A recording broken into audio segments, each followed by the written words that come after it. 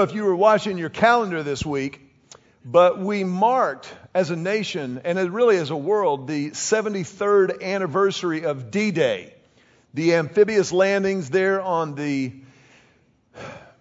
coast of France that began the liberation of Europe from Nazi oppression. And it was just over a year ago that our family actually had the opportunity to tour Normandy. And I can tell you, it was beyond powerful. It was absolutely a spiritual experience to walk the cliffs of Pointe du Hoc that are 100 feet above the English Channel, to walk on the sands of Utah Beach and Omaha Beach. We actually got to tour and came to the very crossroads there at Brecourt Manor, where Easy Company assaulted that German artillery that was lobbing shells onto the beaches of Normandy. It was an incredible experience. We walked through and toured the American cemetery in Normandy. We toured the German cemetery, the British cemetery. And as we walked across this hallowed ground, I couldn't help but thinking that World War II marked the passing of an era. Because I would suggest to you that the chances are we will never, ever again as a nation fight a war that we are absolutely as united in as we were in World War II. In World War II, hundreds and thousands of young, barely post-adolescent men volunteered to serve in the military. Women went to work in the factories to produce the material and the supplies needed to fight the war. The entire nation rationed rubber and butter and sugar and steel so that every possible resource could be brought to bear fighting the evil of fascism. And even those who were beyond the years of serving in the military, men bought war bonds and served in any way that they could. And as a nation, by and large, there were some glaring exceptions, but by and large, we were absolutely united in fighting this war. It was, by any rational measure, a just war. It was absolutely the good fight, if you will. Well, I believe with everything I have that there is another fight confronting you and me today that should equally draw us into a united front. That within this fight, there is actually a conflict going on for the soul of our culture, going on for the souls of us individually, that is so pervasive that it requires a unified front. I believe that every single one of us, old and young, male and female, Christian and not, should come together and unite to fight pornography. Pornography is so pervasive. It is so poisonous. It is so pandemic that we have become absolutely immune to it. Now, we began this series a few weeks ago called Come On, Man, that is devoted to exploring and explaining the biblical role of masculinity in the world and in our lives, not only for men, but also for the women who know men, who love men, and to understand what God is calling men to be and to do. And as we were preparing and as I was praying and planning for this series, it became readily apparent that we cannot address the subject of manhood and not talk about pornography. It is so rampant. And I will tell you, I enter into this message this week with a pretty just uncharacteristically heavy heart. I usually like to start with a story that you can connect with something that's kind of funny. But the reality is that there's nothing funny about this subject. And it touches every single one of us. Now, what I hope to accomplish in the time that we have left this morning, we've only got about 2 hours left in this sermon, so we're going to have to hurry. I'm just kidding. I was making sure you were paying attention. What I hope to do is really threefold. I think God wants to illuminate us. I think He wants to educate us. And I know that the ultimate payoff of this message, of this time together today, is that the Holy Spirit of God will motivate us. What I mean by that is this. I think all of us need to be illuminated to the dangers of pornography. Some of us in this room, by the grace of God, are absolutely clueless. You have no idea how poisonous, how pervasive this problem really is. And you need to be aware. You need to be illuminated as to just what's going on out there. Now, you don't have to ever ingest poison to know that something's poison, but it's imperative that all of us know what's going on in the world that we live in, what's going on in the lives of the people that we love. But it's also important for another group of us to be illuminated because you're ingesting this poison. And you have bought the lie that says it's no big deal, it's really harmless, or the ultimate lie that it absolutely blows my mind, that the lie that we're just going to spice up our marriage with pornography. Be smarter than that. The fact of the matter is, pornography is a lie from the pit of hell that Satan uses to twist and damage one of the greatest gifts that God has ever given us.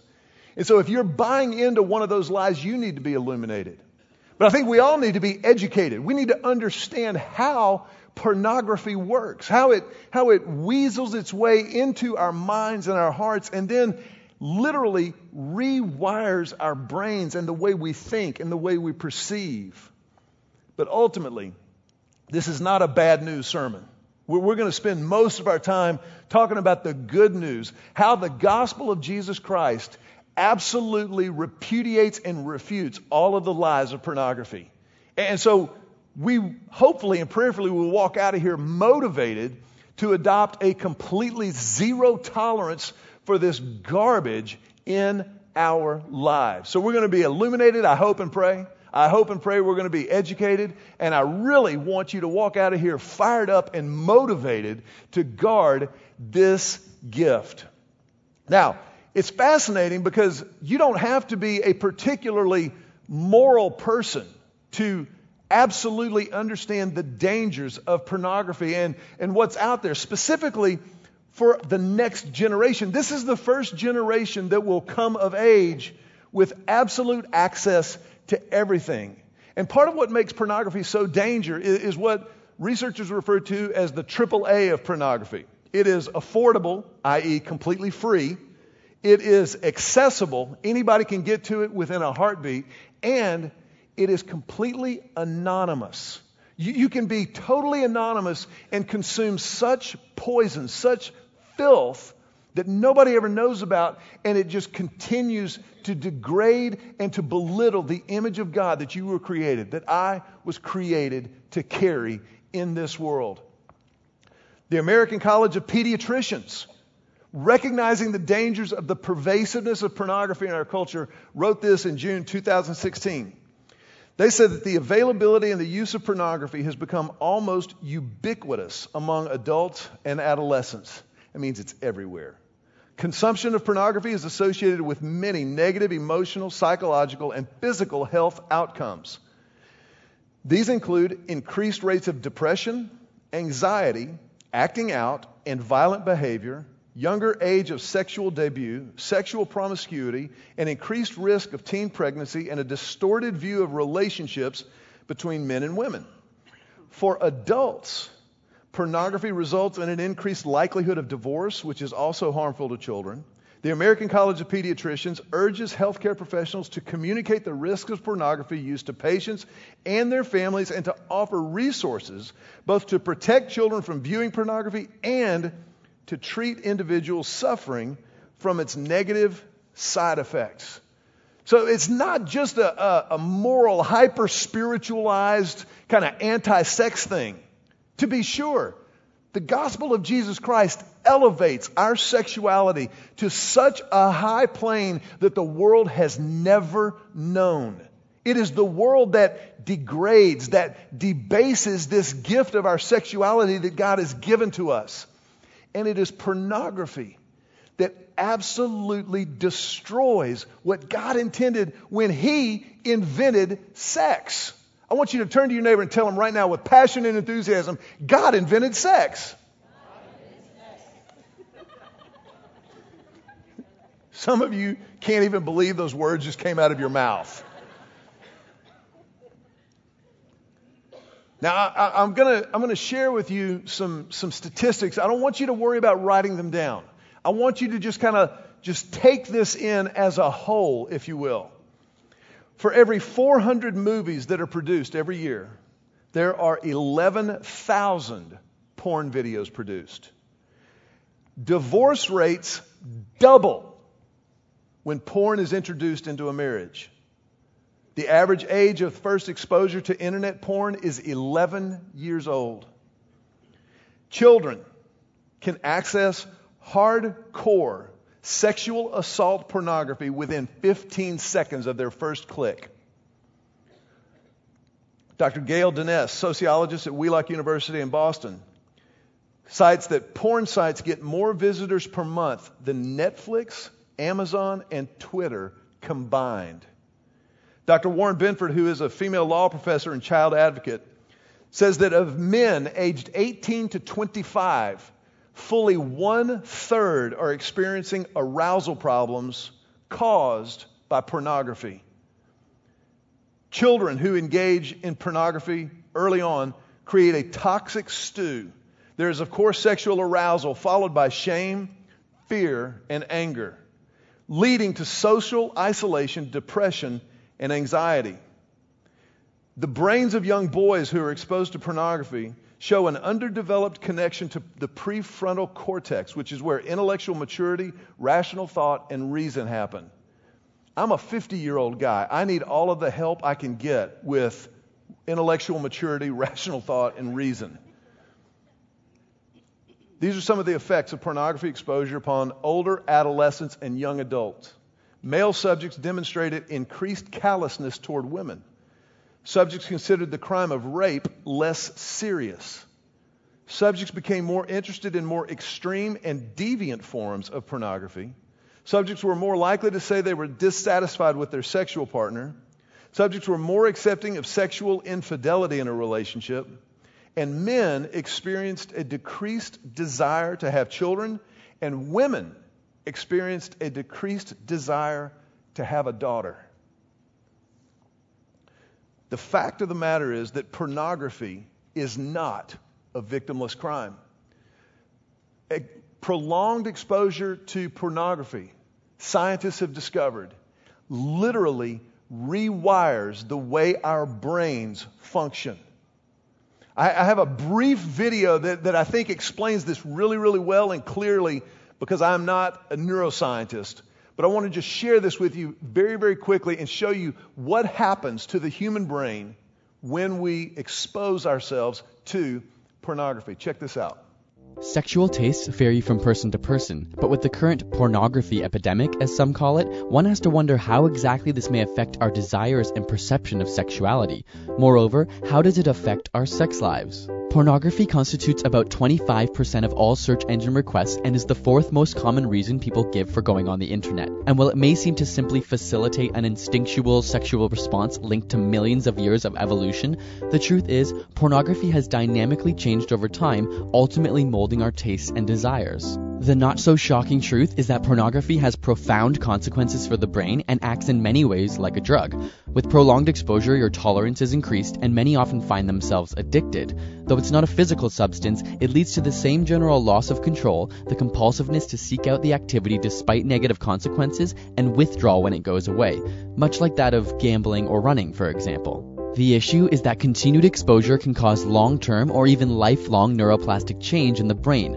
Dopamine is released as a reward whenever we accomplish something, whether it be eating to sustain life or sexual activity to produce future life. And this dopamine consolidates neural connections in order to drive us to perform the same activity in the future. In other words, it alters and forms the brain cells to motivate certain actions. It rewires your brain. The National Institutes of Health measure drug addictiveness by testing rats. The rat is trained to press a button in order to get a drug, and the harder it works indicates how addictive the substance is. It turns out that the more addictive a drug is, the more dopamine we see released. And while there is, unfortunately, no rat porn that we can give to them, we do know that dopamine is also released during sexual excitement, which pornography plays right into. The more time you spend doing it, the more dopamine gets released, which reinforces the behavior and makes you not only desire it in the future, but require it. And as you begin to imagine these images away from the computer or while having sex, they become reinforced. Furthermore, each orgasm releases even more dopamine, which consolidates the connections made during the session. It's a feedback loop that becomes harder to escape. And just like a drug, your tolerance for visual stimulation has now compounded, making it more difficult to be turned on by reality. Pornography addiction can often lead to finding your mate less attractive. The good news is, it doesn't have to be permanent. Usually when people understand the mechanism and realize it's affecting their relationships, they can stop. The brain is often described as a use it or lose it system because the neural connections you stimulate grow stronger and desire to be activated, while the ones you ignore become weakened. Much like your muscles, which, if sitting still all day, itch for activity, but after prolonged non-use, they become complacent. Luckily, because of this use it or lose it brain, the same neuroplastic system that proliferates these habits can also be used to acquire healthier ones. It's kind of scary stuff. And here's the bottom line. Here's the bottom line to the whole thing. Pornography is a poison that preys upon every single person that it touches. It preys upon the women that it degrades. It preys upon the men whom it defrauds. And it preys upon the culture that it destroys. It is a big, big deal. Now, that's the bad news.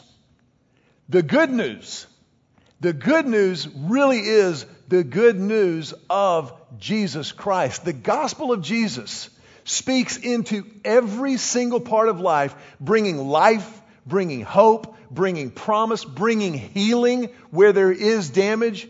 And the bad news is not the end of the story. The good news of Jesus promises us restoration into the relationship with God that we were created for, and by extension, our relationships with each other. But it also promises us the redemption of our hurt, the redemption of our brokenness, the redemption of our sin, the redemption of our woundedness. And it's into this reality that you and I find ourselves here today going, God, now what? We understand the problem. We understand that it's real. And it's not just a cultural thing, although it is. Ultimately, the world will always be the world. The question is, what do you and I do with this personally? How do we respond in the gospel, within a relationship with Jesus, to the world as it presents itself?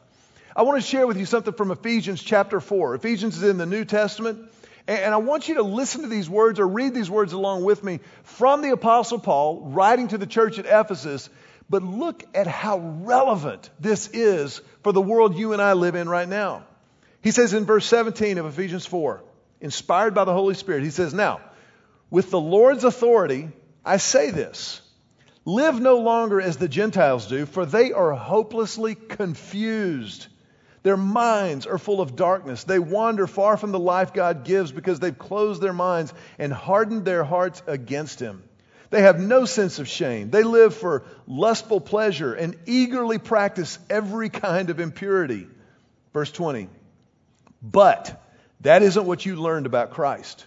Since you have heard about Jesus and have learned the truth that comes from Him, throw off your old sinful nature and your former way of life, which is corrupted by lust and deception. Instead, let the Spirit renew your thoughts and attitudes. Put on your new nature, created to be like God, truly righteous and holy." I mean, holy smoke. Isn't that amazing? These words that God inspired Paul to write to the church in Ephesus somewhere around 60 or 70 AD. Just transplant them right here to Austin 2017 or online 2017. And it's like, it's so spot on that we can hopelessly confuse ourselves by hardening our hearts and our minds to the truth of God, by buying into the lies and telling ourselves the lies over and over again, to where we are literally wandering around in the darkness, alone and isolated. But he says it doesn't have to be that way.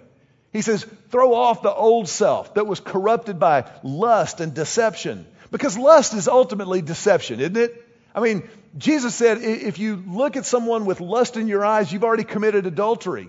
Because ultimately lust is about our hearts. It's a motivation issue. Long before it's a sex issue, but make no mistake about it, and this you should write down. Sex is always a heart issue.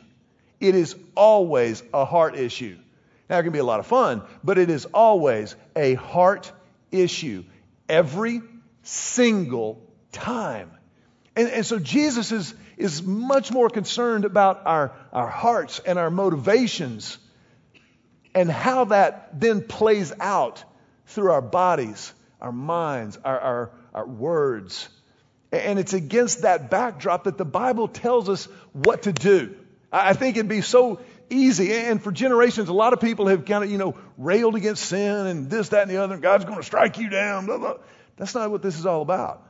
This is about the promise of hope that is found in Jesus Christ. The hope for a new life. The hope for the best life that there is. J.R.R. Tolkien, who wrote the Lord of the Rings trilogy, he once said that the death, burial, and resurrection of Jesus means that every sad thing will come untrue. Every sad thing will come untrue in Christ. Now that's true in the end times, to be sure, and it's true historically from the death, burial, and resurrection of Christ. But part of the gospel of Jesus Christ tells us that we get to experience that restoration and that redemption in the here and the now. We get to put this into practice. And so I want to just give you four things to build into your lives, that our lives, my life, because we all face this. I have never in my life heard of anyone who had completely defeated the demon of lust. I don't know a person, and I've never met a guy who was healthy and normal and loved the Lord who didn't wrestle with this on a regular basis. Some of you women right now, you're thinking, not my husband, he's so sweet. I promise you, your husband, he can be sweet, but he's a dude. And men are visually oriented. Why do you think our movies have explosions and cars and beautiful women? Because we're dudes. Hollywood understands us. They've just recently started preying upon you with that 50 Shades of Grey vomit that is available to you, and you're starting to buy the lie that men have been buying into for millennia. But men, we are naturally more visually oriented. Women are smarter. We know that. Now women can be visually oriented as well, but I'm saying between men and women, common sense dictates it's the guy. And men, we must guard our hearts and our minds. Women, you too. And we need your help. We need your help. But how do you guard your heart and your life against this poison, against this cancer? And make no mistake about it, it's cancer. Now, some cancer is benign, some is malignant, but it is all a distortion of healthy cells. All pornography is cancer. And here's the thing. Pornography is less about the image being conveyed than it is the one consuming the image. You've heard it said that beauty is in the eye of the beholder. Well, pornography is in the heart and the mind of the beholder. It's about what we do with it in our minds and where we go with it that determines pornography or lust. The word pornography comes from a Greek word that is porneia.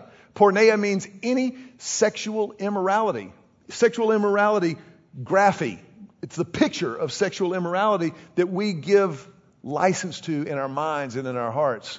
So what do? Number one, and I'm going to give you a great church word to start this off. You ready? Sanctify sex personally. Sanctify sex personally. To sanctify means that you set something aside or apart from that which is common and you make it holy. It is set apart. And some of you think, wait, make sex holy? Yeah, because God already has. Look at Hebrews 13:4. Marriage should be honored by all, and the marriage bed kept pure. For God will judge the adulterer and all the sexually immoral. God gave us this gift to be enjoyed, this gift to be cherished, this gift to celebrate within the covenant context of marriage. One man, one woman, one life. It is within that protective covering that God celebrates and elevates human sexuality like nobody else has ever even thought of. So for us to get our lives where we need to be in relation to pornography, it begins with a decision. It begins with a choice to sanctify sex personally, to decide this is a gift from God that I will do everything I can to protect and to guard in my life and in my heart and in my mind. So I will set it apart as holy. Number 2, purify our intentions relentlessly. Purify our intentions relentlessly. Proverbs 4:23 says, guard your heart above all else, for it determines the course of your life. This is a heart issue. So we've got to guard our intentions, our motives, bring them continuously captive to Christ. Echo the words of David saying, God, find any offensive way that is within me and clean it out and replace it by your Spirit, by your presence. It's about getting our motives and our hearts right. So we are always checking our motives, always checking our hearts. But then number 3, we embrace accountability willingly. We don't just tolerate accountability, we embrace it. I don't know if you're aware of this or not, but our church is a little bit weird. Our church is weird. Did you know that we have more men in Bible studies than we have women in Bible study? That is unheard of. I love that women are leading that cheer. That's awesome. But part of what happens in a men's Bible study is not just the ingesting of Scripture, which is really important, but it's the relationships, it's the connections that men make in godly, manly ways with each other, where we say, I got your back, you got my back. We're going to do this thing together, and I'm going to make sure that you are doing everything you can to guard every part of your life that God's given you. Particularly if you're married, I'm going to celebrate your marriage. I'm going to make sure you're celebrating your marriage. The book of Proverbs says, as iron sharpens iron, so a friend sharpens another. But you have got to be around iron. You got to be around people who believe what God tells us to be the truth. And you only do that by putting yourself in those situations. So I can't tell you strongly enough how much we need, all of us need accountability, particularly in this most private, most precious of areas of our lives. Because again, we can remain completely anonymous and ingest so much crap, so much poison, so much garbage that nobody would ever know about, but it will find its way out into our lives every single time. Every single time. Turn to your neighbor and tell them right now, you're not that special. Because right now, somebody's thinking, well, that's not going to be me. I got this under control. It's rewiring your brain. You can't help it, bruh. It's releasing dopamine and you're like the rat. You're not that special. You need help. I need help. There are men in my life, one of them being my son Joseph, who can check my computer at any moment with no warning whatsoever. And we have an agreement that we never erase the history on our browser. You want to talk about accountability? When your boy is looking at your computer, ESPN, here I come. I'm just saying we need this. And if you are here today and this is legitimately a problem, I want you to know there's hope in Christ, in Christian counseling. If you need help, be man enough, be brave enough to step up and say it. Call the church office, one of our pastors. We can recommend you to someone. We have pastors who do counseling. I don't do a lot of counseling because it's not my gift. It's not my strength, and I'm usually not as much help as somebody else in that arena. Sometimes I am, but usually not. But if you need help, Get the help. Talk to somebody. Do not hide it. Mold grows in the dark, and so does shame. So bring it into the light. Embrace that accountability. And then number 4, this is for the husbands in the house. How many of you are married men? Let me see a show of hands. Let me hear it from who? Okay. Men, this is a command from God. Satisfy your wives faithfully. Satisfy your wives. Some of you need to go home to your wives this afternoon. Don't do it in church. And just say, honey, I'm here for you. I believe God's call on my life. Look at what the Bible says. 1 Corinthians chapter 7. 1 Corinthians 7 says this. The husband should fulfill his wife's sexual needs. We can just stop right there. That's a good Bible verse to memorize if you're a married man or woman. And if you're not a married man or woman, something to keep in mind when you're looking for that Mr. Right or Ms. Right. And the wife should fulfill her husband's needs. The wife gives authority over her body to her husband, and the husband gives authority over his body to his wife. Verse 5. Do not. Everybody say do not.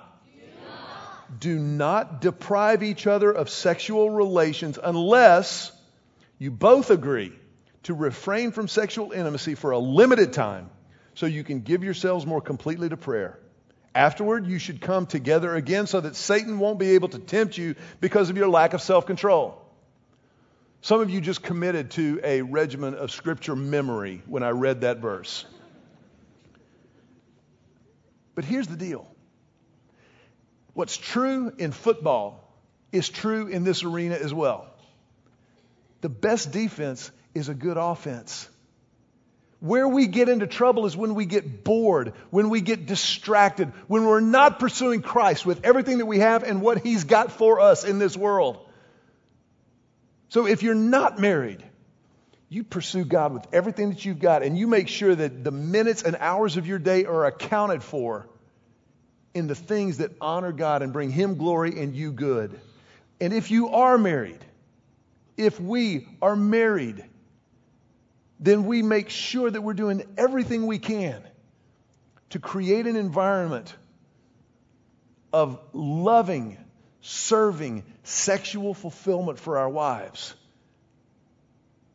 I mean, we just say, hey, I'm here for you, babe.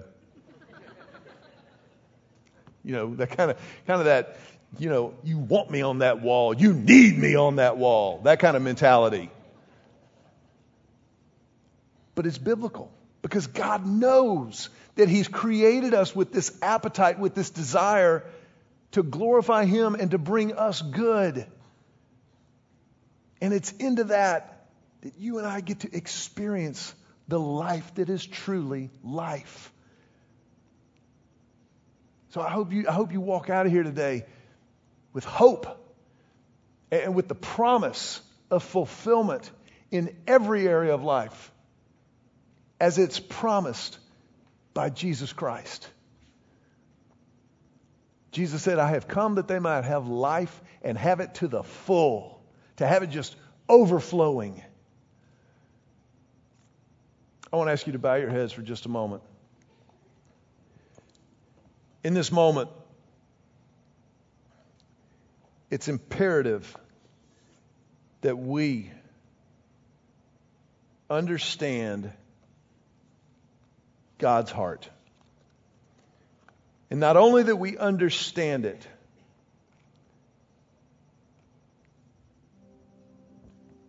but that we pursue the heart of God. That we pursue living out His desire, His design for every part of our lives.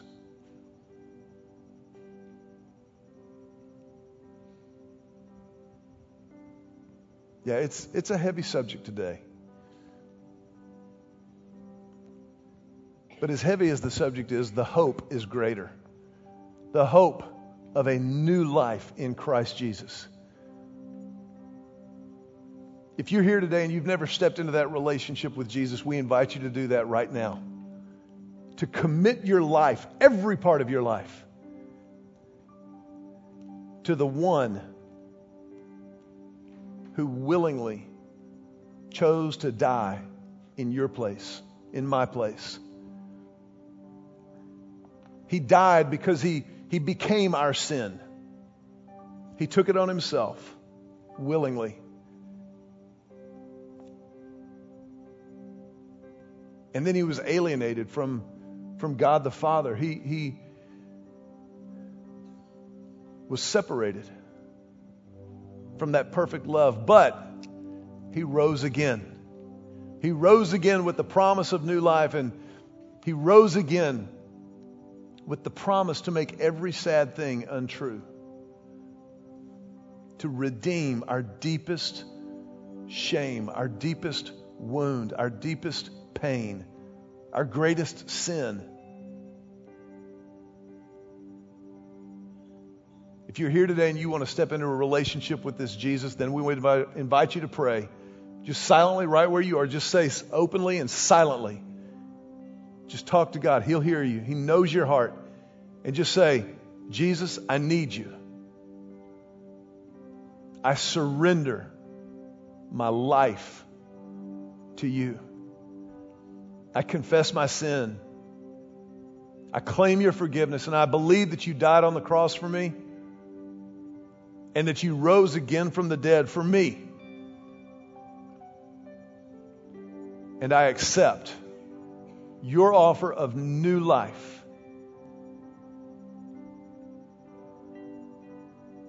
And I will follow you from this moment forward. Jesus, I pray this prayer in your name. With our heads bowed for just a moment, I want to ask you to do two things.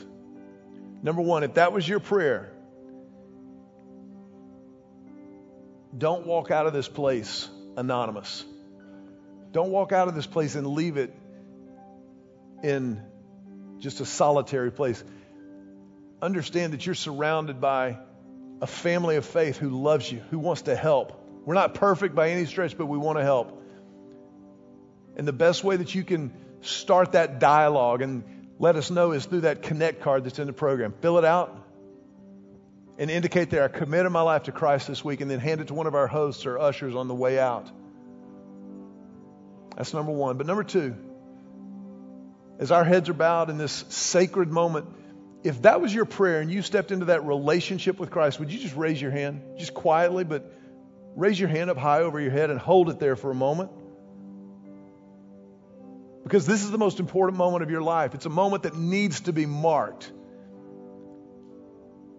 And it's a moment that we celebrate. We honor that.